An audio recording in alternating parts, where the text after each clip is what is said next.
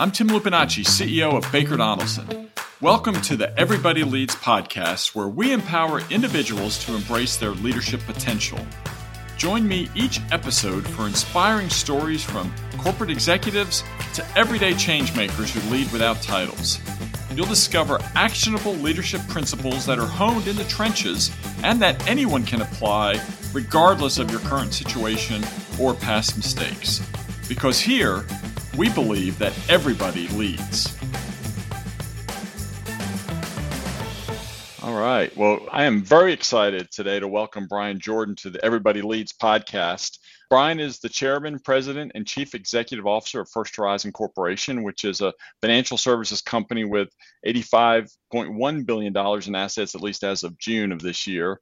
And before joining First Horizon, Bryan was the chief financial officer at Regions Financial Corporation, and his career also included positions at First Union Corporation and KPMG. He is an active member in the Memphis community, currently serves on the board of AutoZone, Inc., Memphis Tomorrow, and Operation Hope. He's a member of the Bank Policy Institute, the Tennessee Business Leadership Council, and the Tennessee Population Health Consortium Advisory Council. And he also co-chairs the Concordance First Change campaign. Now, headquartered in Memphis, Tennessee, First Horizon Corporation provides financial services through First Horizon Bank, First Horizon Advisors, and FHN Financial Businesses. The banking subsidiary, First Horizons Bank, operates in 12 states across the southern U.S. and offers commercial, private banking, consumer, small business, wealth and trust management, retail brokerage, capital markets, fixed income, mortgage, and title insurance services. I'm a proud account member at First Horizon. The banking subsidiary has been recognized and ranked by American Banker as a number 5 among the top 10 most reputable U.S. banks. FHN Financial is a capital markets industry leader in fixed income sales, trading, and strategies for institutional customers across the U.S. and abroad. Bryan holds a Bachelor of Arts in Finance and Accounting from Catawba College, and he and his wife Kim have 3 children. And it's really a privilege for me that Bryan will be on the Everybody Leads podcast at Baker Donaldson today because of the long-standing partnership between First Horizon and Baker Donaldson that goes back many decades. I know First Horizon's a valued, trusted advisor to and partner with Baker Donaldson. And I've been fortunate to get to know Bryan over the past 5 years that I've been the CEO of Baker Donaldson, and I've learned a lot about leadership by watching Bryan. And so, Bryan, I am very thrilled and glad to have this opportunity to talk to you about leadership today. Well, thank you for having me. You're kind to do that. Let me thank you again for doing business with us. We appreciate the trust that you and your firm individually and as a entity place in us. So thank you. Oh, sure, Bryan. Well, really, this podcast is all about leadership, and so I talked about some of your the stops you've had along your journey to being the chair and CEO of First Horizon. But talk about your leadership journey. When did you really start considering yourself as a leader, and maybe just that trajectory? How did that play out for you? It's interesting, inherent in the way you describe my background. People will conclude that I'm a recovering CPA, and I am. I started in public accounting, and one of the things that was interesting to me about public accounting versus any of the summer corporate jobs that I'd had when I was in college is you tend to work in a project orientation. So I would go work on an engagement for 2, 4, 6, 8 weeks, and the staff and the team would change from engagement to engagement. And I really got very interested during that period of time, particularly in the first year or two, where I had to start leading engagements, and I'd have a new staff person that I had to train and or work through how we got the audit done this year versus the way it done in the prior audits. And I really started thinking then about, okay, how do I become a better leader? And it's partly because I didn't think I was particularly good at it. And I may not be any better today, but I was pretty sure then that was the case. So I started studying that concept even when I was in public accounting. And I was fortunate when I went into banking in the early 90s. I was with First Union and became Wachovia, now part of Wells Fargo. First Union had invested a tremendous amount of time, energy, and training around the leadership programs. and I really got to deep dive on leadership concepts, et cetera, there. So that's really where I got started on this journey. That's great. I love, though, the fact that you were thinking even before you got into some of those more formal leadership training that the corporations did, that as a young accountant, that you started thinking about leadership and wanting to get better. Do you recall any? I mean, how did you take actions to help yourself get better? I mean, were you reading books, or I mean, how did observing great leaders and learning from them? How did that play out as a young accountant? Yeah, there was two things primarily. One is I stepped back from a lot of the situations that I experienced, and I concluded that I didn't really like that my interactions were really emulating experiences that I didn't like. So Wow. I was reflecting bad experiences. So I took that and said, okay, I'm going to have to one, pay attention to good experiences and bad experiences and take the best of those good leaders and try to deploy that, but also learn the lessons of the ones that I had. Bad experiences are probably not the right way to describe it, I know but what you mean. where it didn't feel as good, and try to avoid those kinds of things. And then I started to then participate in some of the leadership development programs that they had in public accounting. When as you progress, they started to do more training, and it was probably a little bit late in a lot of cases, but it was there that I started. At First Union, I mentioned the leadership programs, and I did a lot of investment of time in leadership programs at First Union. Um, Probably the most meaningful, impactful was a school that this may be a name that you recognize, a gentleman by the name of Peter Block. He was an author. He wrote Flawless Consulting and a book called Stewardship. And I'd started with his book Stewardship, and I really liked the notion about how he connected individuals to the organization and how you relate people in organizations and what leaders' role is. And I wouldn't say, it's a one for one match, but I really found that interesting. He created a school called the School for Managing, and it was a 5-week program that I was able to participate in over the course of 12, 18 months. And we spent very intense period of time in those 5 weeks talking about different styles of leadership, how you create organizational change. And that was the genesis of really the supercharging what I found is the need to invest in understanding leadership skills. That's great. That's great to have that opportunity to be able to participate in that and then to really dive into it like it sounds like you did. Do you still have a situation where like you have principles that you learned in those 5 weeks you still go back to or maybe still influence your leadership today? Yeah, absolutely. And we in that program he put in front of us a lot of different leadership styles and really creating organizational change from folks who had been very effective in changing school systems, for example, Hmm. to folks that had been very successful in leading change at Ford Motor Company and big organizations. And, some of the most simple things that I think about, we spent time talking about self organizing systems. And self organizing systems are a part of nature. The easiest example is when this time of year in particular in the South, if you see a flock of geese, how that flock of geese know to organize itself in a Z and a V and change leadership positions throughout so that they can be most efficient and everybody does an equal amount of work, and turning that into how do you create buy-in, how do you create connection to the mission, and ultimately the most important is I think change is one of those words that sounds great, and change is especially good when other people are doing it, but people don't like us don't like having change imposed on us. And so leadership is in many ways figuring out how you take people and organizations through periods of change, which is something that we're not anxious to do to begin with. So I still apply a lot of what I learned there, and hopefully continue to figure out, okay, how do I do it better each time? Yeah, I totally agree with you, Brian. That's really a very insightful comments because I became CEO. I mean, there was change. Just the fact my predecessor had been in the role 20 years, so that was change, and people are skeptical, and then we had to make some changes, and then COVID hit.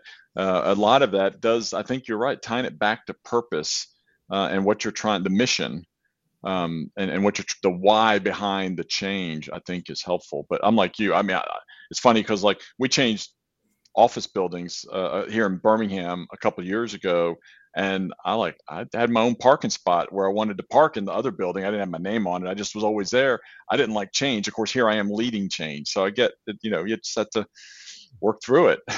Yeah, yeah, I agree. It's one of those things that when you choose change, it's somewhat easier. When it's imposed on you, it's somewhat more difficult. And Right, most most visible example I've ever seen is you have great plans, you and your family going out of town for the weekend, you're headed home to get them, you have a flat tire, and it makes you angry because your plans got changed. And right, right.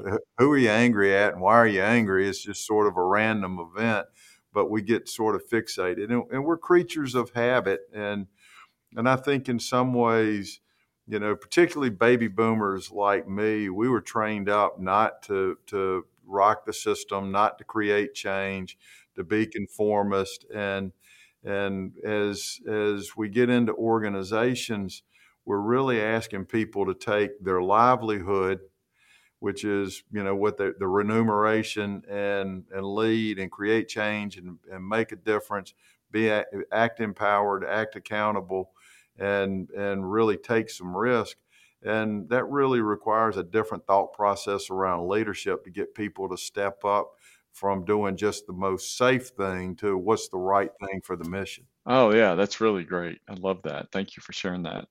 So I also love what you said because, and since I've gotten to know you, I know you are a constant learner, and you're continuing to try to get better.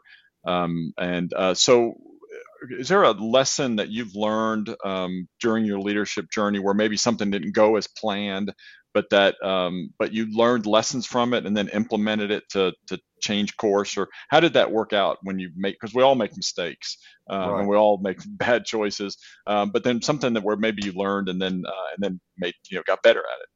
Yeah, that's a really good way of framing it. The lessons I've learned best over the years have been the ones where I was making a mistake. Yeah, And I heard a way of describing it yesterday is it was somebody on the radio, but they said, when I get home, I sit in the car 5 to 8 minutes after I get home before I even get out, sort of a decompression yeah, time. And what I've learned from most of my mistakes is to step back at the end of the day and identify those mistakes and think through them. So if I've taken anything away from the big mistakes where I didn't handle a situation the right way, or I asked for the wrong objective, or whatever it happened to be, is to step back at the end of the day and analyze those moments and process them for the ones that didn't work as well.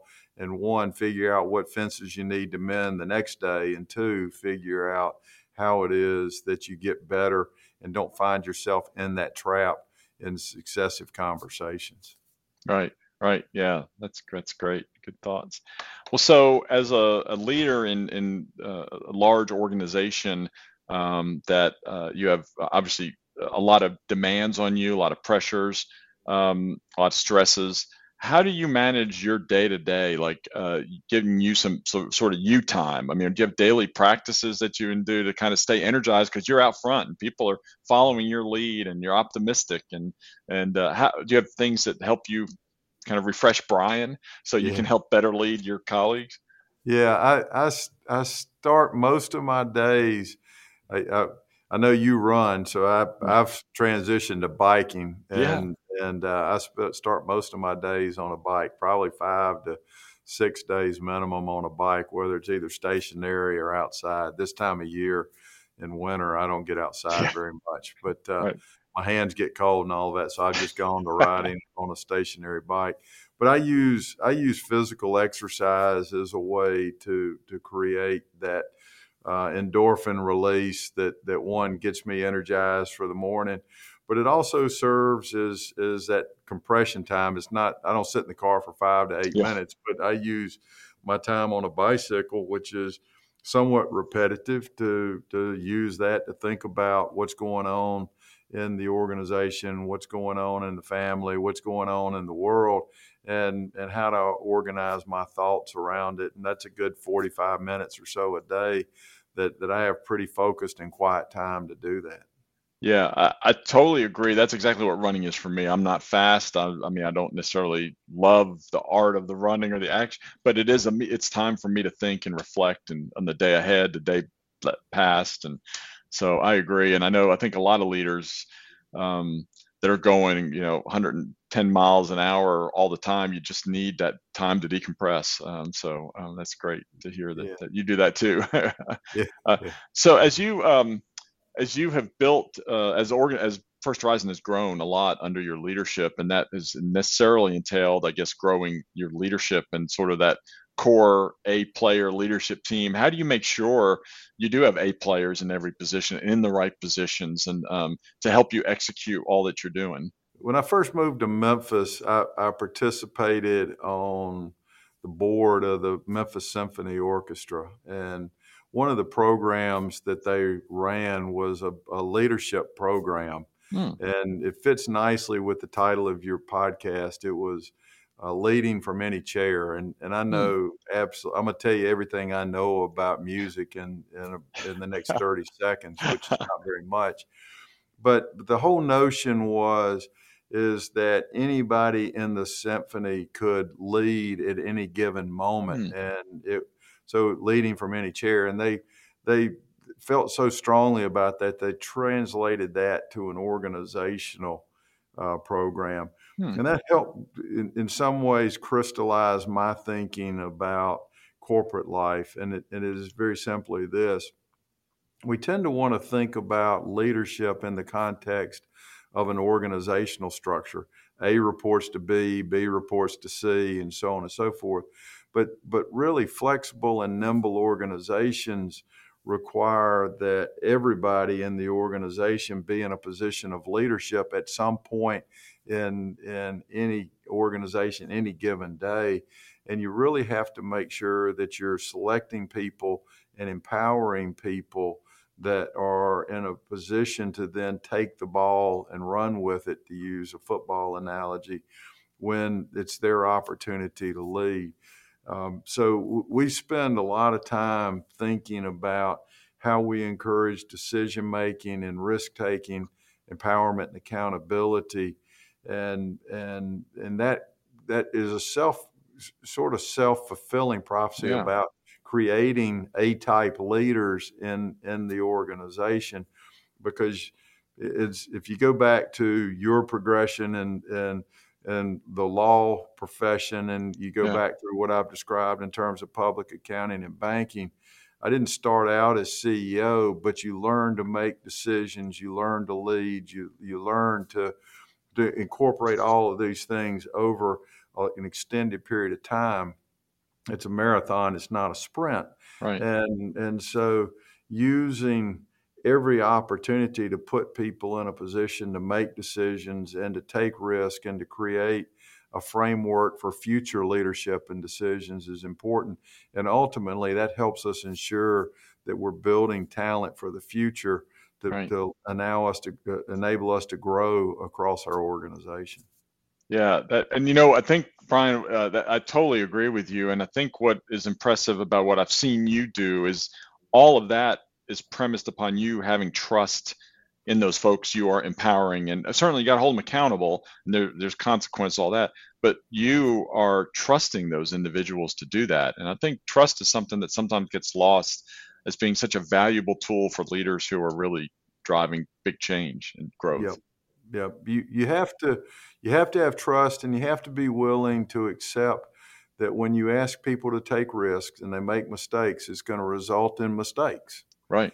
And You have to look at those mistakes and you say, okay, how do we get better organizationally? How do we get better as individuals from those mistakes? And as I self-acknowledge, the lessons I've learned best were the mistakes that I was allowed to make. And hopefully I'll be a better leader because of those mistakes. And as other people make them, you got to have trust that they're going to learn from it and get it right the next time. Yeah, I love that. I love the word you used, allow people to the space to make mistakes. That word, because I think that's so critical. And I think sometimes some people don't think about that as much, because I had the same benefit of a mentor who I made a lot of mistakes as a young lawyer, but he gave me some tough love at times, but it made me better. And he didn't just discard me after a few mistakes. So that's really wise. So I've got a selfish question, because I struggle with this, and you've got a much bigger role and job than I ever even thought about having. About how do you handle prioritization? There are certain things that Bryan is uniquely positioned to do for First Horizon, to drive all you're trying to accomplish and to leverage your talents and your skills. But there's a lot of other good things that people could ask you to do. How do you balance all that and prioritize your day? It's interesting. There's something that somebody gave me 15, 16 years ago when I became CEO here, and it's one of these how-to or CEOs for dummies or something like that somebody gave me, and it listed four things that only the CEO can do, and then everything else can be delegated to somebody else. And so I have continued to write over for the last 15, 16 years. Every time I do a to-do list, I start with those four things. Ah, One is define the culture of the organization. Two, define the meaningful outside, meaning what's relevant in the world around us. Three is to balance current yield versus future investment, meaning what are we going to earn today versus what are we going to invest in the future. And then the fourth is, what businesses are we in? yeah, What are we going to do? And invariably, all of those things, I focus on how am I focusing on those things, and then ultimately you get other people engaged in those discussions. But I right. try to allocate the bulk of my time to focusing on those four items, and then let the delegation and the organization back to the trust and the accountability to allow other people to tackle everything else and get involved where they need help and assistance. That's great. I love that. That reminds me of I can't remember the resource, but someone talked about, identifying your top three. So you had four, which I think all four of those are valid. Top three, and then when you get your to-do list, judge it, like you said, against those three things, and everything else put into the fourth category, which doesn't have a title on it. It's blank. So you could do it with five category, like with and delegate it, or don't do it, right? And so yeah, that's really helpful. Well, good. Well, so what inspires Bryan Jordan to keep doing what you're doing? Any inspirations or motivations that keep you going? Yeah, I'm inspired by a lot of things.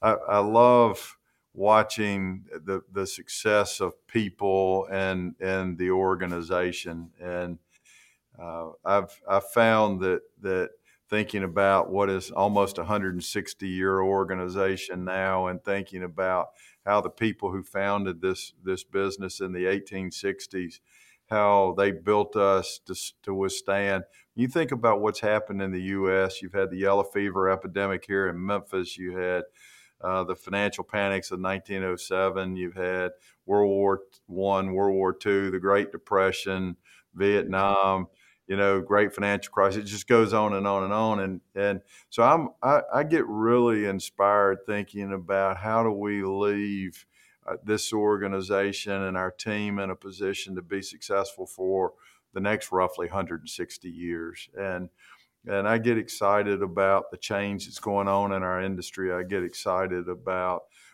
how customer needs are evolving and how we try to respond in new and different ways to those. So I just get excited about our business, and ultimately our business is about how we make a difference in the communities that we live in, that we work in, and we play in. And ultimately, banking is the circulatory system for the social fabric for the communities where we serve.